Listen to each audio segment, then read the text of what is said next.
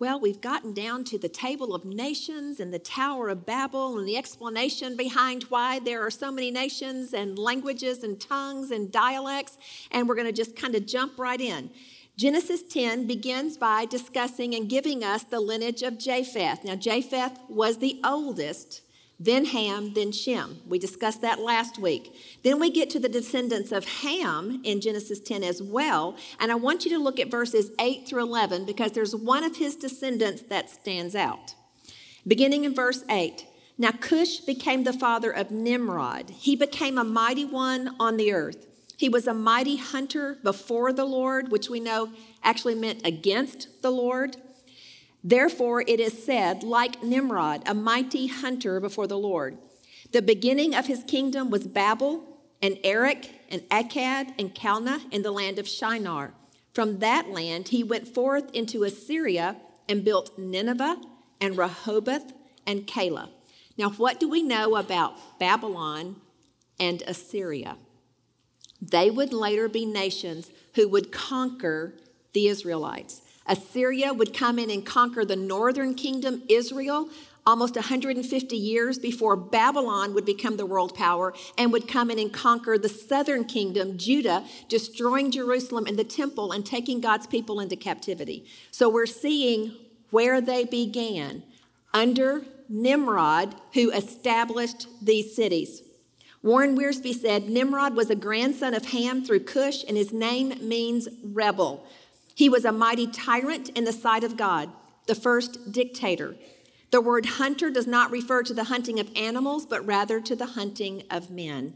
He was the founder of the Babylonian Empire and the organizer of the enterprise that led to the construction of the Tower of Babel. So he is a rebel like the rebel Satan. So now the enemy is behind the descendants of Ham, working through them, and he's using Nimrod to establish a city by which he would seek to rebel against God's blessing on them, to be fruitful and multiply, and to fill the earth, to sprout out over it and take dominion over the earth. H.D.M. Spence said, Babylon, the land of Nimrod, which it says in Micah 5:6, the origin of which is described in chapter 11, verse 1, grew to be a great city, covering an area of 225 square miles, and reached its highest glory under Nebuchadnezzar. We remember that recorded for us in the book of Daniel. And then when we move on down in Genesis chapter 10, we get to the descendants of Shem. And Shem's third son, Arphaxad, is the most important in the entire list of nations because it was through him the royal line led to Abram and thence to Christ. Let's look at verse 25 in chapter 10. It says, 2 sons were born to Eber. The name of the one was Peleg. And what does it tell us here? For in his days the earth was divided, and his brother's name was Joktan. So we know that there were descendants. Nimrod builds the Tower of Babel, and it was during the days of Peleg, the descendant of Shem, that the earth was divided. And then verse 32 tells us, these are the families of the sons of Noah, according to their genealogies, by their nations, and out of these the nations were separated on the earth after the flood. Now it's going to go back in Genesis 11 to what it was like prior to God scattering the people and confusing their language as we move in to chapter 11. So Nimrod was the ruler of Babylon and the one behind building the Tower of Babel. And let's look at verses 1 through 9 in chapter 11. Now the whole earth used the same language and the same words. It came about as they journeyed east that they found a plain in the land of Shinar and settled there. They said to one another, come, let us make bricks and burn them thoroughly. And they used brick for stone, and they used tar for mortar. They said, come, let us build for ourselves a city and a tower whose top will reach into heaven, and let us make for ourselves a name. Otherwise, we'll be scattered abroad over the face of the whole earth. The Lord came down to see the city and the tower which the sons of men had built. The Lord said, behold, they are one people, and they will have the same language. And this is what they began to do, and now nothing which they purpose to do will be impossible for them. Come, let us go down, and there confuse their language, so that they will not understand one another's speech. So the Lord scattered them abroad from there over the face of the whole earth, and they stopped building the city. Therefore, its name was called Babel, because there the Lord confused the language of the whole earth, and from there the Lord scattered them abroad over the face of the whole earth. So just like Cain before them, who God had said, you're going to be cursed, and you will be a vagrant and a wanderer the rest of your life. And what does Cain do? He goes out and builds a city. And the evil one was behind Cain because he also was a rebel. He sought to build a life apart from God and on his own terms, not obeying what God had commanded him to do. So he builds a city. Now we're seeing this same thing happening, and we're going to see the evil one, the ultimate rebel, is the one behind all evil world systems. All people who think they can build a life or create a civilization apart from the Lord. Now, what did they say about themselves? Let us make bricks and burn them thoroughly. We're going to make a sturdy structure. It's going to stand the test of time, is what they're thinking. And then they said, let us build for ourselves a city, and let us make for ourselves a name. So obviously, this was not about the Lord at all. They were exalting themselves. Now, let's just take a moment and go back and look at the ultimate rebel, Satan. We have some passages of Scripture in the Word of God that reveal to us where Satan came from, and it tells us something about him prior to his rebellion. Isaiah 14, 12 through 15 is a passage of Scripture with dual meaning. It was addressing an earthly king, but we will see also it wasn't just addressing an earthly king. It was also addressing the evil power behind the king. Verse 12 says, how you have fallen from heaven, O star of the morning, son of the dawn. You have been cut down to the earth, you who have weakened the nations. But you said in your heart, sounds like the people of Babel, I will ascend to heaven. I will raise my throne above the stars of God, and I will sit on the mount of assembly in the recesses of the north. I will ascend above the heights of the clouds. I will make myself like the Most High. Nevertheless, you will be thrust down to Sheol, to the recesses of the pit. Now, how did the enemy tempt Eve? God knows if you eat from the tree of the knowledge of good and evil, you will what? Be like God. He tempted her in exactly the way he had fallen, and he went after their pride, their desire to call the shots, to be in control, to be God. Then we see another passage that describes for us Satan, the ultimate rebel, in Ezekiel 28, 13 through 17.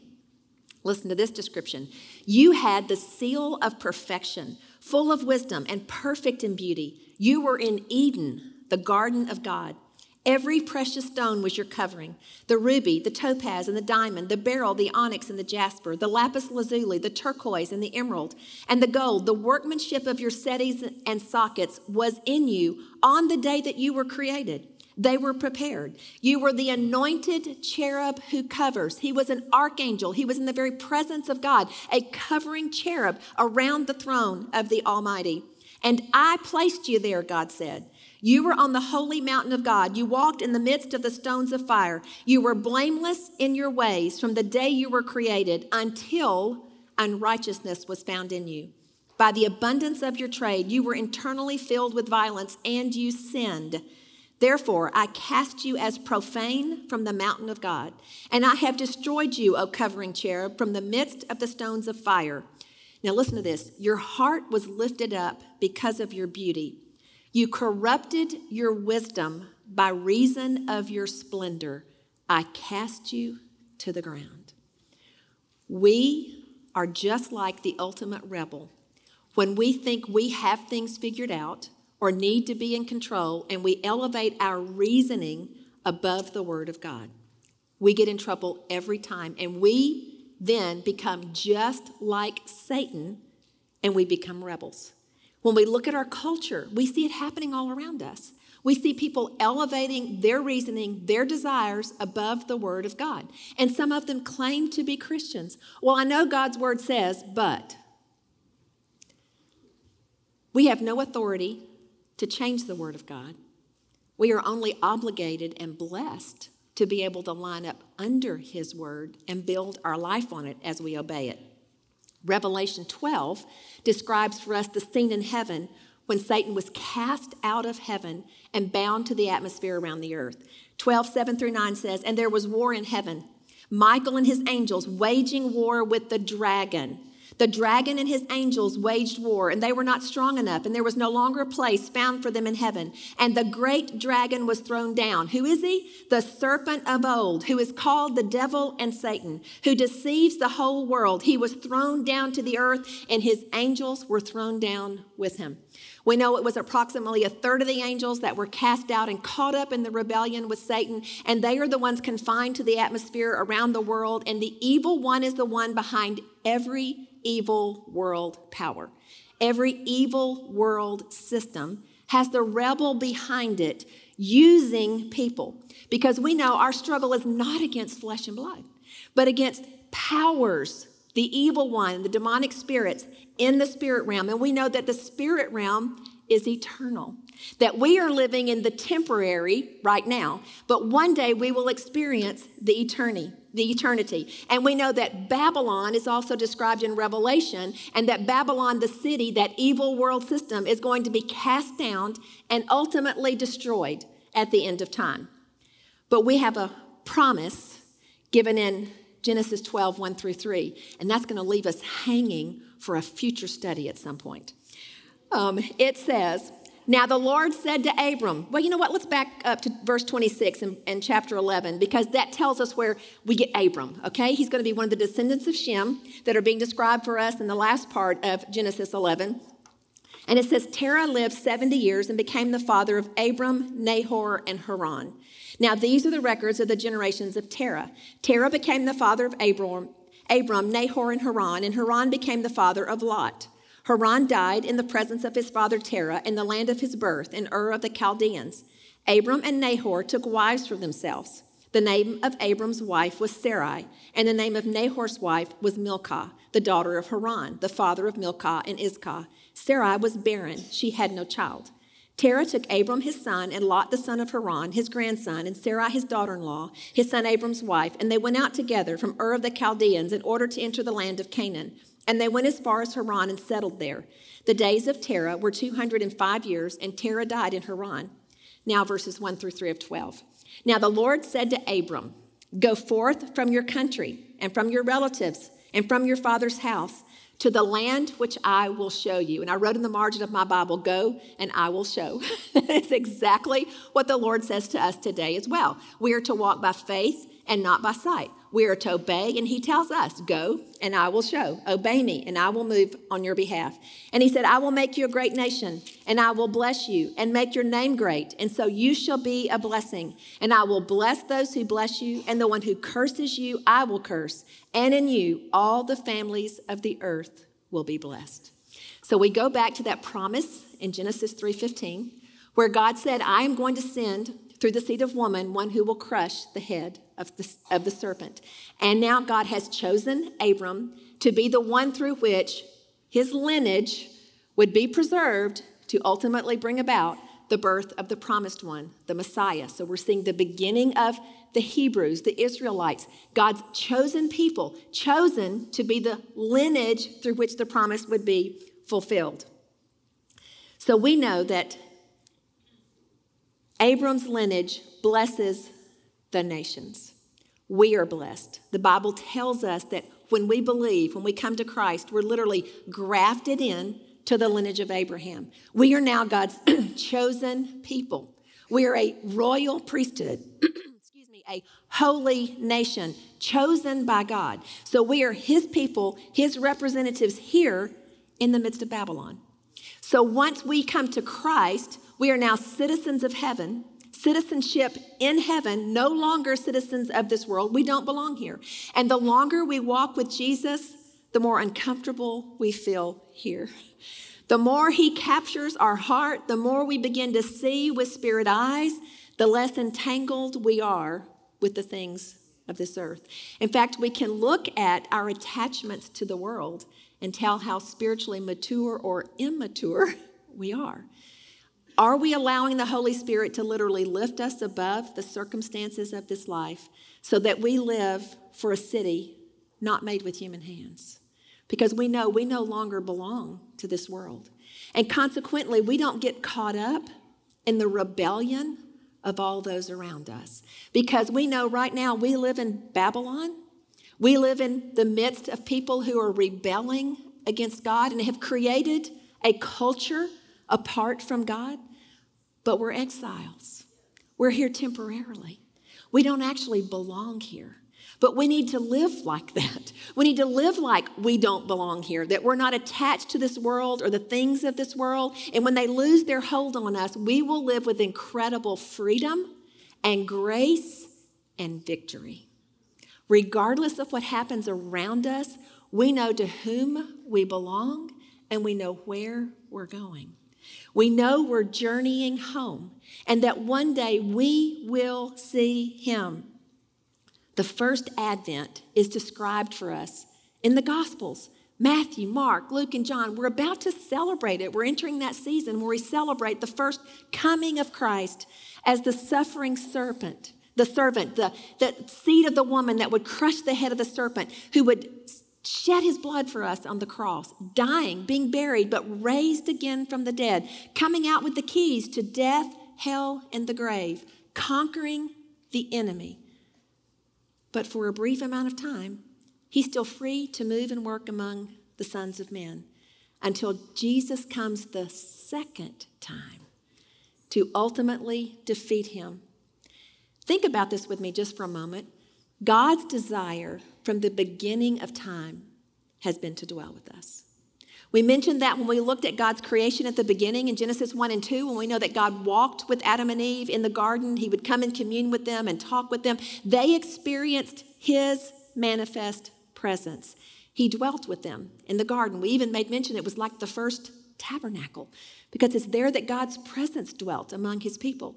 And then when they were cast out because of sin and the way into the garden was sealed, they were without his presence, guiding them and speaking to them openly. God would come upon people and speak to them just like he called Abram out and set him apart and called him into the land that God would show him, a land that he was going to bless his descendants with, the promised land, and God would reveal that to Abraham. But God wouldn't dwell in their midst again until he gave Moses the instructions for the tabernacle. And what did God say? Do it exactly the way I tell you so that I can dwell with you again, so that my presence can be with you. And we know the glory of God, the Shekinah glory of God, actually resided above the mercy seat. The Ark of the Covenant, the two cherubim covering that. It's a picture of the throne of God in heaven. And we read that Satan was once a covering cherub. Think about all that he knew and experienced. And yet he chose to rebel because he wanted to be God. And ultimately, that's at the root of all of our sin. We don't want to obey. We want to be God. We want to choose rebellion. You know, and when I think about it, I think, oh, God, that's horrible. I don't want rebellion to be in my heart, because if it is, I'm lining up with the enemy of my soul. Lord, I want to die to every fleshly desire, into the evil world system, and I want to live for Christ alone, which takes dying daily, denying ourselves and taking up our cross and following Christ. He's given us the way forward in power and victory, but it takes death to the flesh. It takes death to our desires, to us being in control and choosing instead to surrender fully and completely to him. Well, we see his presence, and the tabernacle was where? Right in the middle of the encampment. He was right in the middle. Everything was set up around him. He was to be the very center of their focus and of their lives, just as he is to be of ours. Well, when they dedicated the temple, guess what? The Spirit of God came down over the Ark of the Covenant, over the mercy seat. In fact, his presence was so powerful, the priest could not minister. Nobody could move. And then Jesus comes. And John tells us the Word became flesh and dwelt or tabernacled among us. He came to dwell with us, to reveal to us the Father, so that we could know him experientially, and so that we might be saved by believing, by calling on his name. And then when he left, what did the Lord do? He sent his very presence down in individual tongues of fire over the heads of those gathered in that prayer meeting. And he now indwells us without consuming us, because we are covered by the blood of Jesus. And when the Father looks at us, he sees the righteousness of Christ. How amazing is that? That the God who desired to dwell with us, to be with us, to commune with us, has now through his Son indwelt us by his Spirit, that we might be one with the Father and the Son through the Spirit, just as Jesus prayed for us in John 17.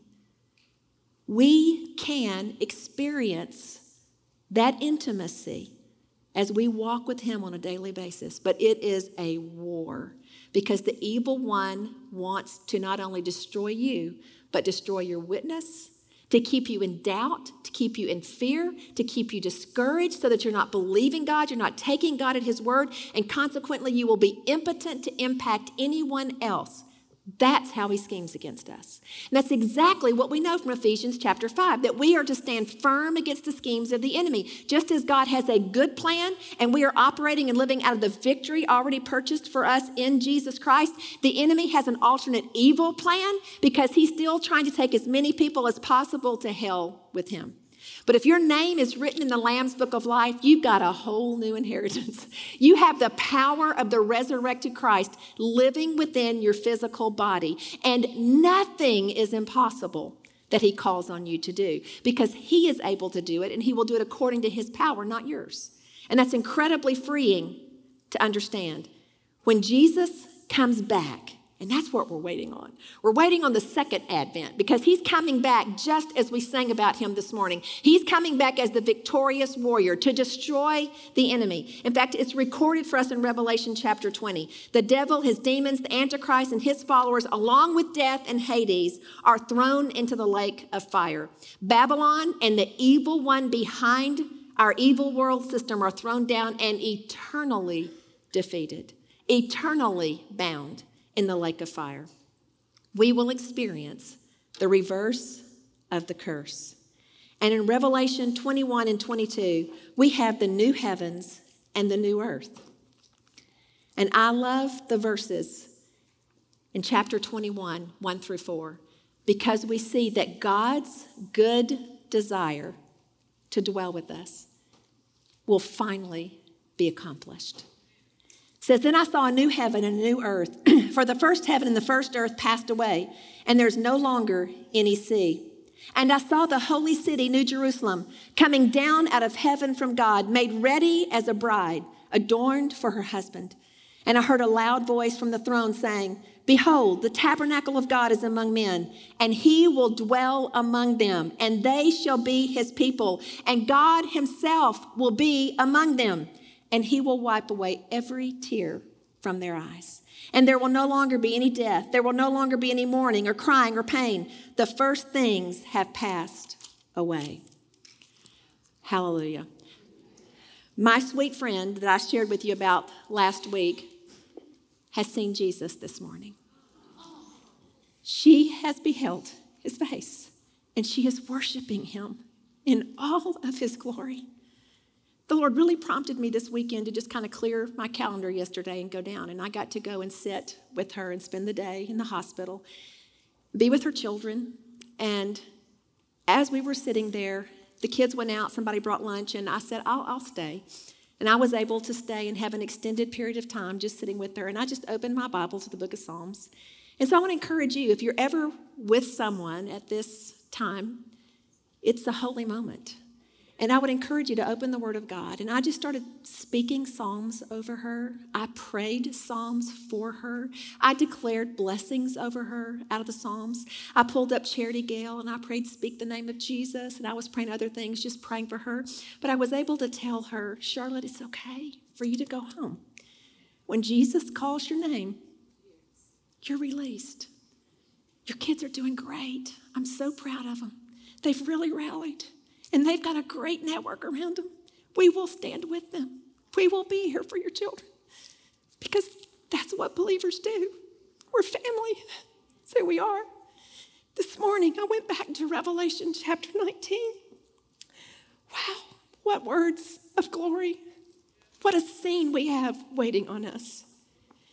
After these things, I heard something like a loud voice of a great multitude in heaven saying, Hallelujah! Salvation and glory and power belong to our God, because his judgments are true and righteous. For he has judged the great harlot, Babylon, who was corrupting the earth with her immorality. And he has avenged the blood of his bondservants on her. And a second time they said, Hallelujah! Her smoke rises up forever and ever. And the 24 elders and the 4 living creatures fell down and worshiped God, who sits on the throne, saying, Amen, hallelujah. And a voice came from the throne saying, Give praise to our God, all you his bondservants, you who fear him, the small and the great. Then I heard something like the voice of a great multitude, and like the sound of many waters, and like the sound of mighty peals of thunder, saying, Hallelujah, for the Lord our God, the Almighty reigns. Let us rejoice and be glad and give the glory to him, for the marriage of the Lamb has come, and his bride has made herself ready. It was given to her to clothe herself in fine linen, bright and clean, for the fine linen is the righteous acts of the saints. Then he said to me, Write, blessed are those who are invited to the marriage supper of the Lamb. And he said to me, These are the true words of God. Charlotte is before the throne, shouting hallelujah and singing at the top of her lungs. And I have told her many times, when I get to heaven, I'm going to be able to sing like you. We were talking yesterday. Charlotte is such a unique person. There literally is not another person like her anywhere. She had not a great concept of time because she was always all in whenever she was with someone. She noticed everyone. She loved everyone. And one of my earliest memories of Charlotte, when we were together, a bunch of us were in Florida. There was a place down there that a lot of people from our church would go, and they had invited us to come down one summer. It was before I had Bethany, so that tells you it's like 30 years ago. And Charlotte and I decided one morning real early we were going to get up and go walk on the beach together and just have our quiet time together and pray and just worship the Lord and watch the sun come up. So we snuck out really early and got out on the beach, and we went out on the jetties. We were in Panama City, and you know the jetties, those black like rocks that go out into the water. And so we walked out on the jetties all the way to the end, and we're standing on the end singing hymns at the top of our lungs. I thought I sounded as good as she did. Y'all, I'm such a terrible singer. But I'm standing next to Charlotte, and I could just follow her voice, and the waves are crashing, so I'm thinking I'm sounding like she is. And we sang hymn after hymn after hymn after hymn, and we literally lost all track of time. I don't know how long we were out there. And so we're driving back or walking back, and all of a sudden I see my husband on some kid's bike, and he's riding all over the beach looking for us. He thought we'd been abducted because we'd been gone so long. That's Charlotte. When you were with her, you experienced her all in, but you also experienced Jesus. Oh, that would be the testimony of each one of us. That we would walk so in tune with the Holy Spirit that when other people are in our presence, they would experience the aroma of Jesus Christ. They would leave worshiping him and wanting to know him more intimately. May that be the desire of our hearts. Because ladies, he's coming back. He's coming back. And the Bible says his bride has made herself ready. Are you ready? I pray that you are, because it could be any